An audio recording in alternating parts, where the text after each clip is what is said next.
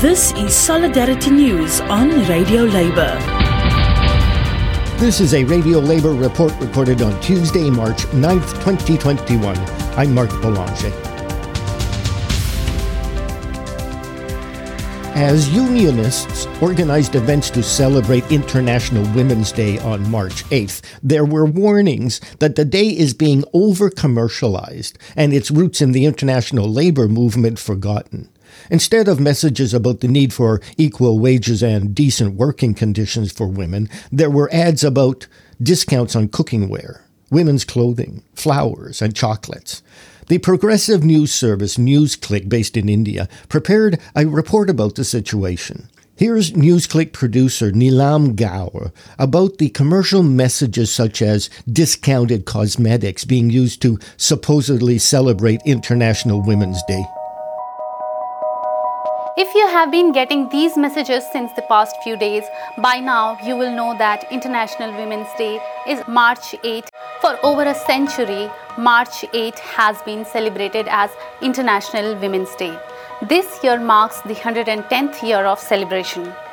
So, what exactly this day mean and how did it come into existence? As per the International Women's Day's official website, International Women's Day is a global day celebrating the social, economic, cultural and political achievements of women. But this definition is far from the image that we see today around us in this day and age of consumerism, which glosses over the struggle behind getting women basic rights such as right to vote and equal wages.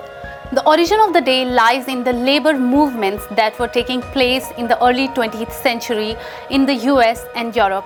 In 1908, about 15,000 women in New York marched through the city to mark their presence against working conditions.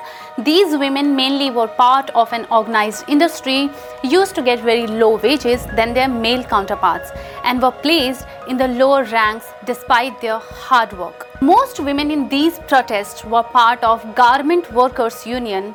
Their demands were simple. They were asking for shorter working hours, better pay and voting rights. It is interesting to notice that today what we know as a feminist movement has its origin in the labor movements in the past.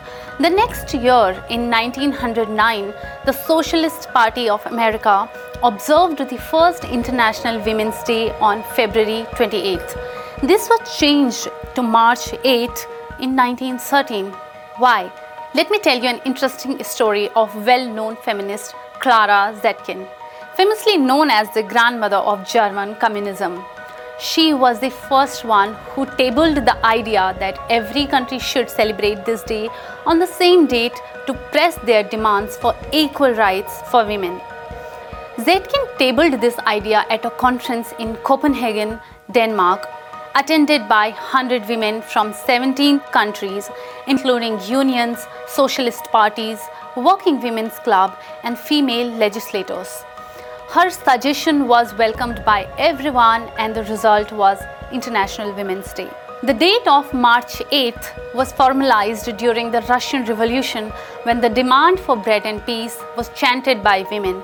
These demonstrations of women renounced the then Tsar of Russia and the provisional government granted women the rights to vote. The United Nations finally made this day official in 1975. So why did a day which became a wake-up call to accelerate gender parity and has such a radical origin turn into another advertisement tool for market forces? In today's scenario, International Women's Day has been stripped out of its history. A day that started with the movements for women's rights and equality has become a tool for luring women to stay caged in their own worlds, the contours of which have been drawn by a patriarchal mindset. As a result, we have discounts on clothing lines or beauty products or cookware as ways to empower women, especially the educated urban ones. Instead, shouldn't we be talking about equal politics, social and economic rights for women who hold up half the sky? And that's it. International labor news you can use. Thank you for listening. And remember, it's all about global solidarity.